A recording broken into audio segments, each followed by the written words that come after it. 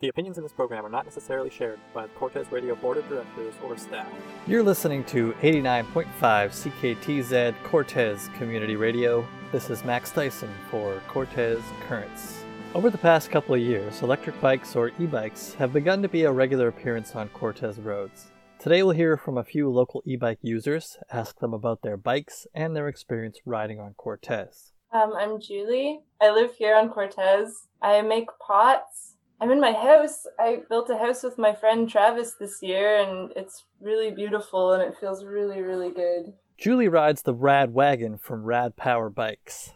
It's the 2018 Rad Wagon. It's got an area for another passenger. You can put another adult on the back, which I have lots of times, and it works totally great. Or you can put a child on the back, which I also do a lot, and I have a little kid seat right now on the back. It's really good. I've never had to do any major repairs on my e-bike. So what are the pros and cons?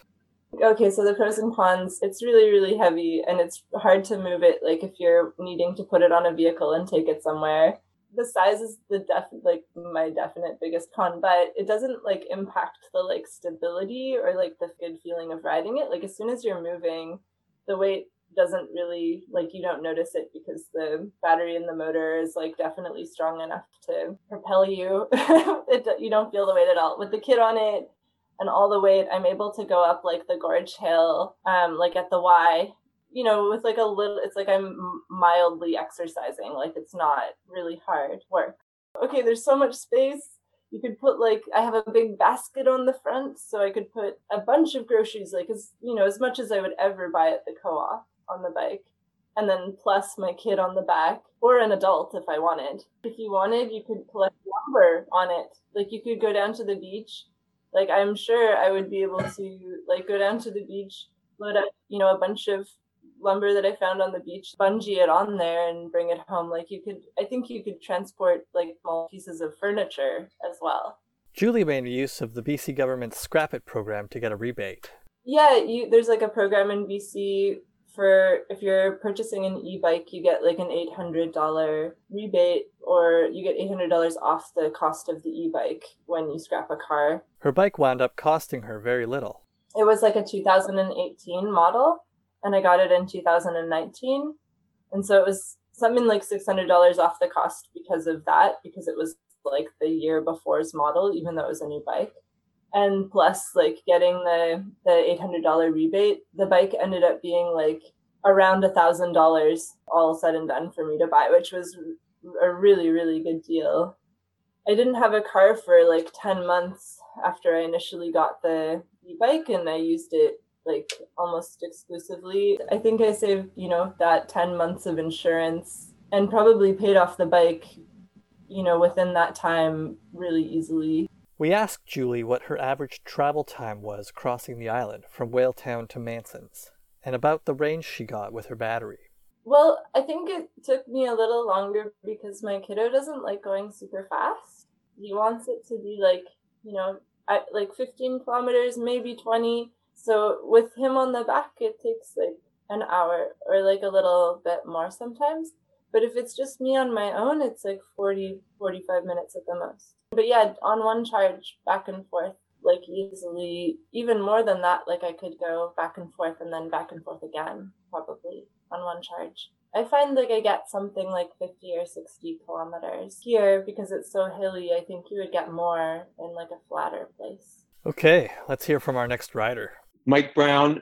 Up till now, I've been on Cortez. I've been hitchhiking strictly. I don't own a vehicle, so my transportation method prior to getting the e-bike was primarily hitchhiking and then secondarily cycling.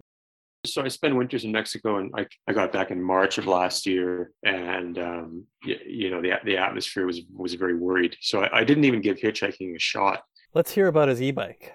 I got the Rad Rover. I got it because I often just don't like researching products. So if I want to buy something, I'll just phone someone who I think I trust who has one, and ask him if he liked it, if they like it. So I called Mark Appleyard because I knew he had one and I knew he was enthusiastic, and he was. He just said he thinks it's a great bike for Cortez. Buy it. I agree. I think it's pretty good. It's the fat tire one. It's the red. The Red Rover is it's got a big 4-inch wide fat tire. I'm not convinced that you really need the tires to be 4 inches wide on Cortez, except that I live on a gravel road, and if you're on gravel roads, I think that helps. It makes it stable. One thing going for the Rad bikes is that the Rad seems to be trying to hit a price point. So their bikes are, I think, $2,000. Mine was $2,000 plus tax. Companies Specialized, for example, I think when I checked prices, their entry level bike was $3,000, and that was their entry level bike, and it went up from there. The Rad Rover I think it's good for $2,000. What you give up is that the components. Rad doesn't put high quality components on there because they're trying to hit a price point. In particular, the derailleur and the brake system aren't great. I mean, I'm a slightly demanding consumer, and I'm satisfied enough with the components on there. It comes with onboard lights as well. Like there's a front and back light that actually, oddly enough, just in the last week, the front light got glitchy and doesn't seem to be working. I might just have to mess with the cables, but that is a good feature, assuming it's working, is that the bike comes stock with a front and back light. So that's also a really good safety feature, because sometimes people just don't get around to getting the lights, and I don't think it's safe to be on the road without having lights on the bike. So Rad just solves that problem right from the get-go. Something that a person has to accept about the bike is that they're heavy. So if you need to, when you get home, if you need to carry your bike up your stairs to leave it on your porch or things like that, then I would, before somebody buy it, just make sure they realize how heavy the bike is. How does Mike feel about the range? So Camel River and back is kind of my benchmark. Like if the bike needs to get to Camel River, load up with stuff, and then get back without any risk of me having to, push it off the ferry. And it definitely does that. I can do any trip on Cortez laden. For example, I could go from my place in Olmsted down to Smelt Bay, load up with a bunch of junk in the panniers, and then ride back, and then get home with. I have the power is measured in terms of 5 bars. I'd get home with 1 or 2 bars, typically 2. Our next rider to share is Chris Napper. Chris lives in Whaletown. He and his partner Beth both ride the e-bike. They decided to get a conversion kit to turn a bike they had into an e-bike. I particularly didn't want to get rid of the bike I had. I had a nice mountain bike and I wanted to keep it. It was well made. It was very lightweight. In terms of selling it, I wouldn't have got very much money for it. And I disliked the run-of-the-mill e-bikes coming out of China. They're very badly made. They're very heavy. Converting something you like is a much better option, in my opinion. Basically, when I looked into converting a bike or buying one, there were really 2 choices. You either had a hub motor with a motor built into the wheel, or you had a mid-drive or a centrally mounted system running through a gear that drove the bottom bracket crank. And I opted for that one. I went for a bottom bracket crank one. I bought a Bafang BBHSD. The advantage of a mid-drive over a hub, basically you're putting all the power into the transmission. Every gear is getting powered. With a hub motor, the wheel has to spin up to its optimum speed to give you the maximum torque. That means the motor gets hot pretty fast quickly unless you're pedaling very fast. Actually, I've got rather a powerful one. This one's rated at 1,000 watts. You can get them at 500, 750 or 1,000. It's supposed to be for off-road use, but the controller in it will take a fairly high current. It's rather like having a 300 horsepower motor car. You don't have to drive at 300 miles an hour. The power's there if you want it.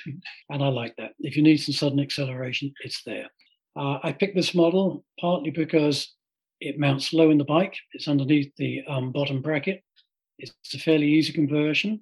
You take out the pedals, the crank, and the crank cassette, and insert this unit. It's all complete, and put the pedals back on. It's that simple. There are other bits and pieces you could add to it.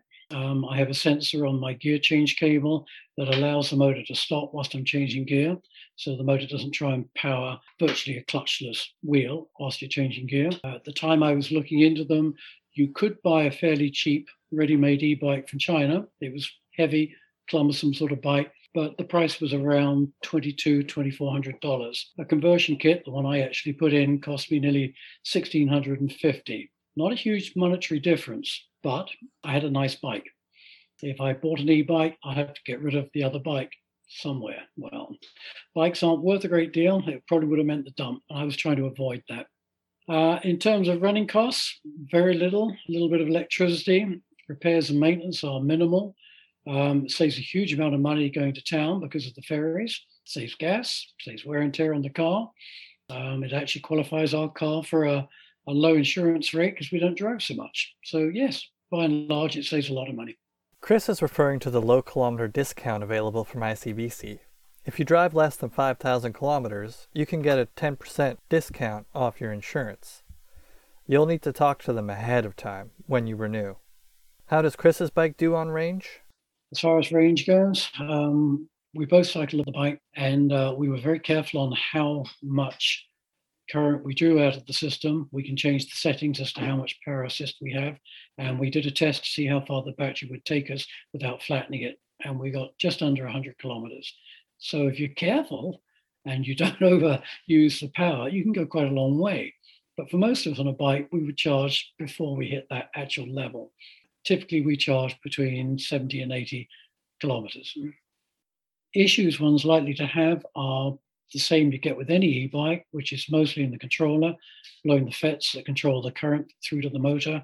That can be a problem, particularly with hub bikes. I haven't had it with mine. And the battery management system, I have had issues with that. It takes time to work all this stuff out, and you need a lot of input from the internet to help you. The mid-drive system that Chris got, where the motor is near the pedals and drives the chain, is a less common motor setup than the hub motors that are in the center of a front or rear wheel. E-bike enthusiasts are often arguing the merits of one over the other, often claiming that a mid-drive puts excessive strain on the chain and gears. They say, oh, your chain's going to break, you won't be able to get home. Well, that's a possibility. I did think about carrying a spare chain along with a pump and tire levers and a spare tube and all the other stuff that I've learned over the years I should have in the saddlebags. But to be quite honest, I haven't found the wear on the chain that excessive. As far as changing out the cassette and the chain on a routine basis, I'd highly recommend it, particularly when you're doing as many kilometers a year as we are.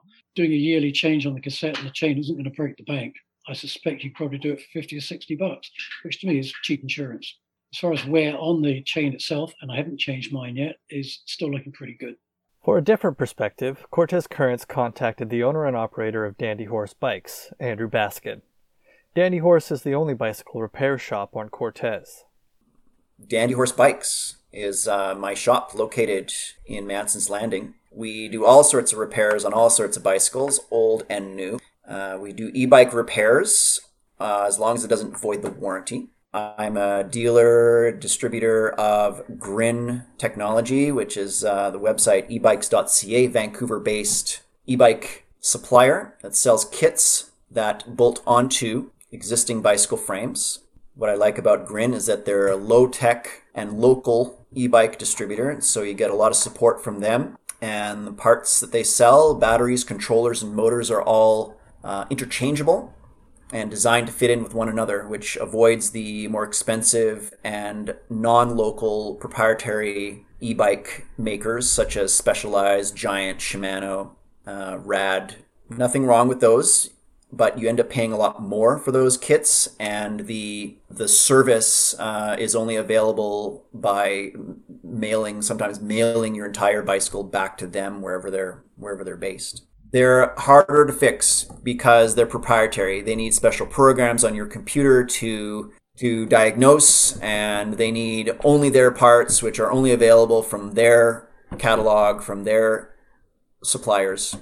It's still a step in the right direction, but especially in a place with like Cortez, where you really feel that need for self-sufficiency, for simple, effective technology. So Grin Technology, ebikes.ca, is the one that I choose because of their low-tech, local, and because they're passionate about what they do and they love what they do.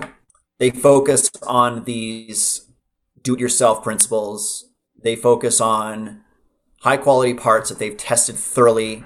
The parts are easy to mix and match, and that they are as low-tech as they can be.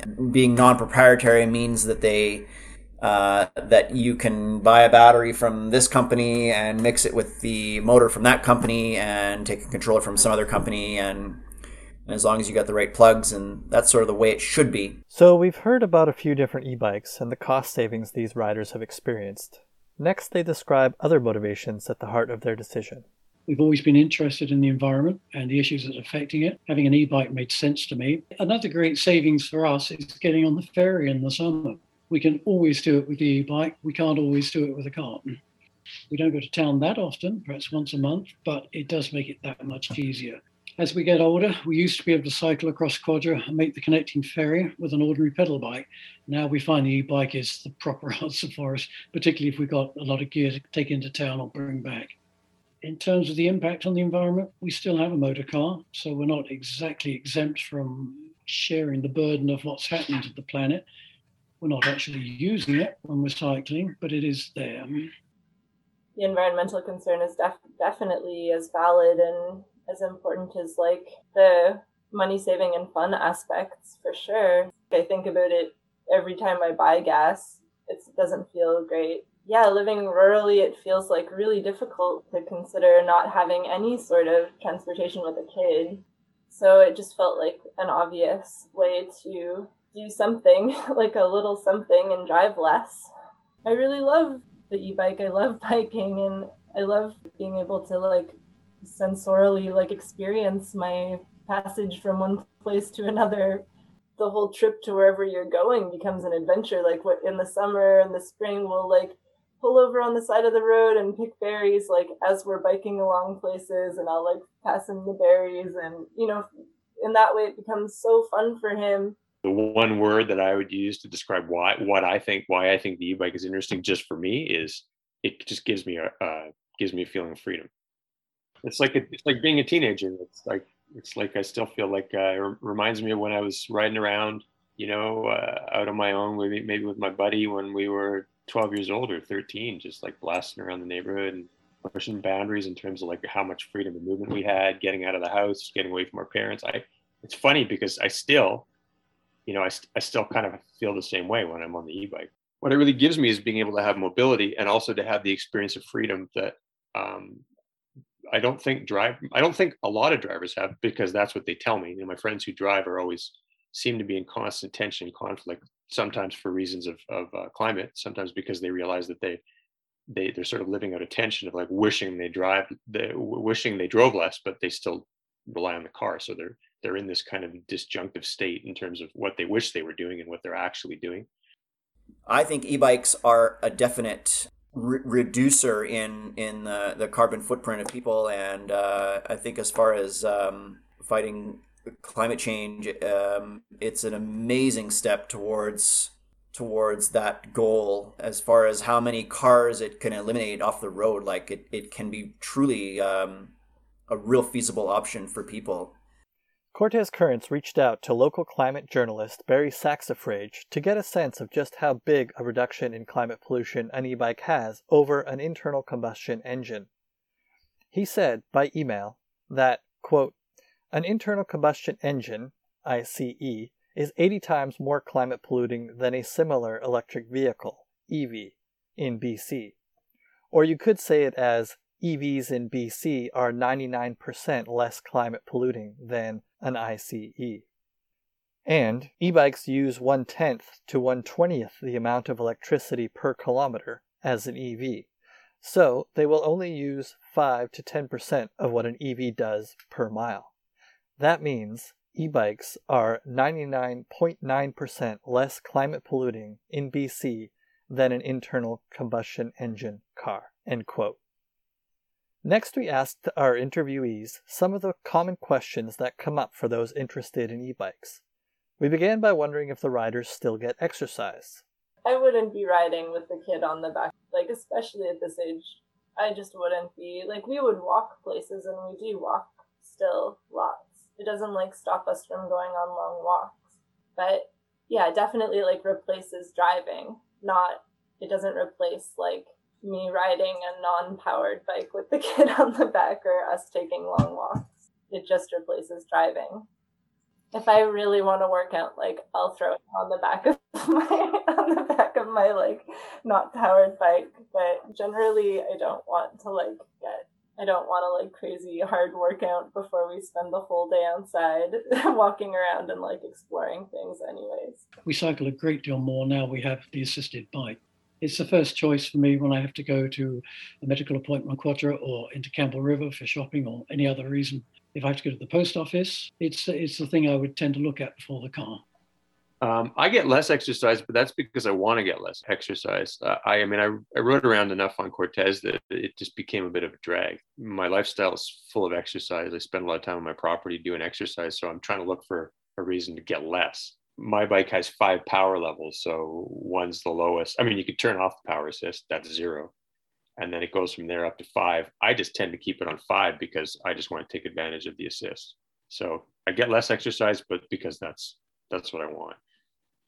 But if somebody wanted to exercise, they just dial down the power, just dial down the assist and get exercise if that's the goal. Next, we asked if these riders felt safe riding on Cortez and whether there is anything that can make riding safer. Driving, sometimes people can get really like in a little bit of a bubble and like forget, you know, how fast they're going, forget how much of a danger they pose and how much danger they might be in because of this like container that they're in. With the bike, I feel like I have a lot more awareness of like how fast I'm going, and Towns has a lot of awareness of that. So we go a lot slower, and also like you can hear everything. So I hear vehicles coming, and often if a vehicle's coming and we're in a dangerous spot, I'll get way off the road as much as I can, you know, and maybe even stop. Because I've been able to hear the vehicle, I'm like able to do that. So I don't feel like it's more dangerous than a car, because I feel like cars, it's like a numbing experience, and then, you know, you're a little bit more like off your guard rather than like being really in like this open sensory place of being on the bike. It would be amazing if there was like more of a shoulder, but then that's a difficult question because it would mean cutting into the ditches, which have a lot of life in them, and that would feel weird to like expand the roads. I don't know. No, I mean, that doesn't necessarily feel good to me, to make the road bigger. Yeah, I think that people slowing down, like more people e-biking in the summer, more people walking, being a little bit more mindful as drivers that there's like lots of people who walk along the roads and drive and ride bikes on the roads. I have had a couple moments where drivers are going really fast and come really close to us, and like there are a couple places on the road where it's like really dangerous and people drive really fast anyways, even though it's like clearly a spot where you shouldn't be driving really fast. And yeah, I've got a little bit of beef about that, people like speeding around.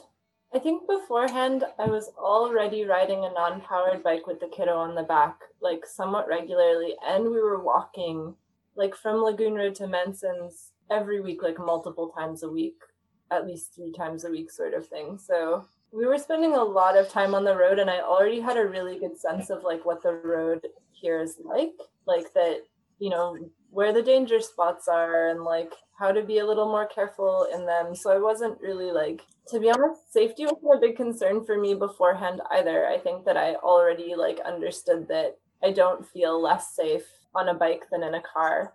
You're not a threat too, you know, like you're reducing the like overall like car traffic, and the cars are the threat for the most part. Like people do get in bike accidents that are really serious without a car being involved, but often it's like the cars that you're worried about, you know.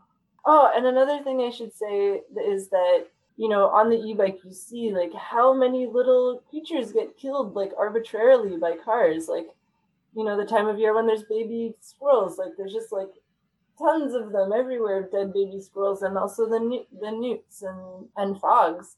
And on the bike you can really see, you know, if you're passing a newt crossing the road, or like if you're passing a frog hopping across the road, or a squirrel or whatever, like you're not going to hit little animals, but you do see like how many get hit by cars. It's tons, and it's really nice to not, you know, instead of hitting them, you're going to see them and like be able to look at them and stop and check them in, and that's really cool too for the kiddo. On Cortez, it's riding any sort of bicycle here, or even a motorbike, is risky business, I think. I feel much safer on Quadra. There is a bike lane there that's dedicated. It does get cluttered with debris during winter gales and fir cones and things, which can present quite a hazard, particularly if you're traveling at speed. But it is safer than Cortez. Campbell River, by and large, is a very easy town to cycle around in. It's flat. Everything's laid out fairly easily for most people. I tend to switch off the electric power there and just cycle the bike as a pedal bike. But if you are using it as an e-bike, you tend to move faster than most of the traffic is aware of. And you have to watch that. They don't think you're going to be where you are when you actually get there. So you have to predict what sort of scenarios might unfold, particularly at junctions. Wider roadways with a bike path is obviously the ultimate solution. However, due to the nature of the island, particularly all the rock outcrops we have here, I wouldn't have thought it was a cost-effective retrofit for mainland roads. I would think it'd be too costly. The only thing one can really do, I suppose, is make yourself as visible as possible. Wear high visibility clothing, make sure you got flashing lights on the bike, and just trust to luck on the corners. I've had people overtake me on some pretty daft corners instead of waiting. An e-bike's relatively fast. It doesn't take an awful lot to let a bike just get around the corner before you try and get past him. But I've had lots of tourists trying to overtake me on blind corners, and that is scary. I feel safe. I feel safer on the roads because I have a lot of cycling experience. I have kind of road sense. So I guess part of what that road sense involves is just always tracking what's happening in the road environment. So I think that's on my side. Maybe one downside or one requirement of the e-bike is that it's a heavy bike. So compared to a bicycle, there's more weight rolling. So a brake system that was out of tune, meaning that didn't have the stopping power that you want, I think would increase the danger. The pads have to be in good condition and the brake system has to be tuned. So if somebody isn't going to pay attention to how their brake system's tuned, that would maybe not be ideal. All that would require is that you learn the basic rudiments of how to tune up the brakes. On the bike I have, it's actually really easy. It's easier than disc brakes I've had before. Next, we asked the three riders if it was feasible to make a connecting ferry when crossing Quadra. It's totally possible to make the connecting ferries if you just kind of focus and move. I've never missed a connecting ferry going across. Yeah, I take the non-connect. I have twice taken the connecting ferry so in other words, taken the connector out of Campbell River and then made the ferry going to Cortez. But it wasn't very fun. The drag of it is that you got to be strategic and make sure you got to get off the ferry in Q Cove and then get on your bike pretty smartly. So you kind of really to do it, you need to walk your bike off about halfway down the ramp and then do what the BC Ferries people don't want you to do, which is put your bike in the car lane and then ride. Because if you take your time walking off and you don't have much time to burn. I found it a bit unnecessarily stressful to be trying to make the Cortez ferry. And now I just take the non-connector every time and then leave myself a bunch of time, which for me is way better. We wrap up this review with a few final pieces of advice. If you're considering an e-bike, do your research. I tended to look for the lightest frame I could get. Secondly, I'd stay away from European models. They have a maximum power limit of, I think, 350 watts. It's not enough for the hills here. You'll end up burning the system out very quickly. Get the highest voltage you can afford. Don't get 36 volt, it's too low. Get the 48, get the 52. Try and get as much power as you can. You don't have to use it, but it's there. With e-bike batteries, you don't want to charge them up to 100% too often. Do it occasionally to balance the cells. I tend to charge mine at 80. This prolongs the life of the battery by at least twice, sometimes 3 times its lifespan. You don't want to discharge below 10 or 20%. 10's a minimum. I tend to pick 20. So typically I might charge and discharge my battery between 20% and 80%, which gives me 60% of my battery. Doesn't sound like much, but it's plenty for what I do. Most battery chargers for e-bikes are relatively cheap, and like a lot of the Chinese goods, they are cheaply made. Typically they run $30 or $40. They charge the battery to 100%, that's it. There is a second tier of battery chargers, which will allow you to select either the amperage and or the percentage of charge. They tend to run quite a bit more money. They're around $100. A smart charger, I have one of those. In fact, I have 2 of those now. And then the top of the list is a universal charger called a Satiator. That's the top of the line, but that's close to $400 now. So it's quite a quantum leap in charges as far as cost goes.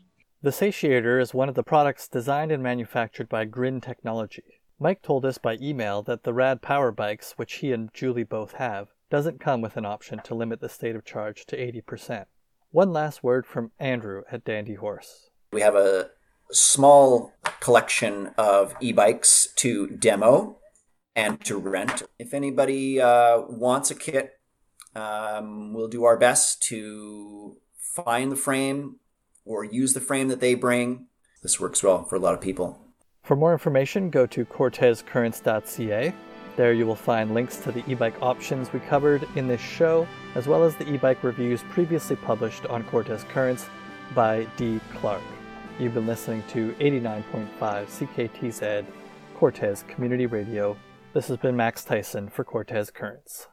This program was funded by a grant from the Community Radio Fund of Canada and the Government of Canada's Local Journalism Initiative.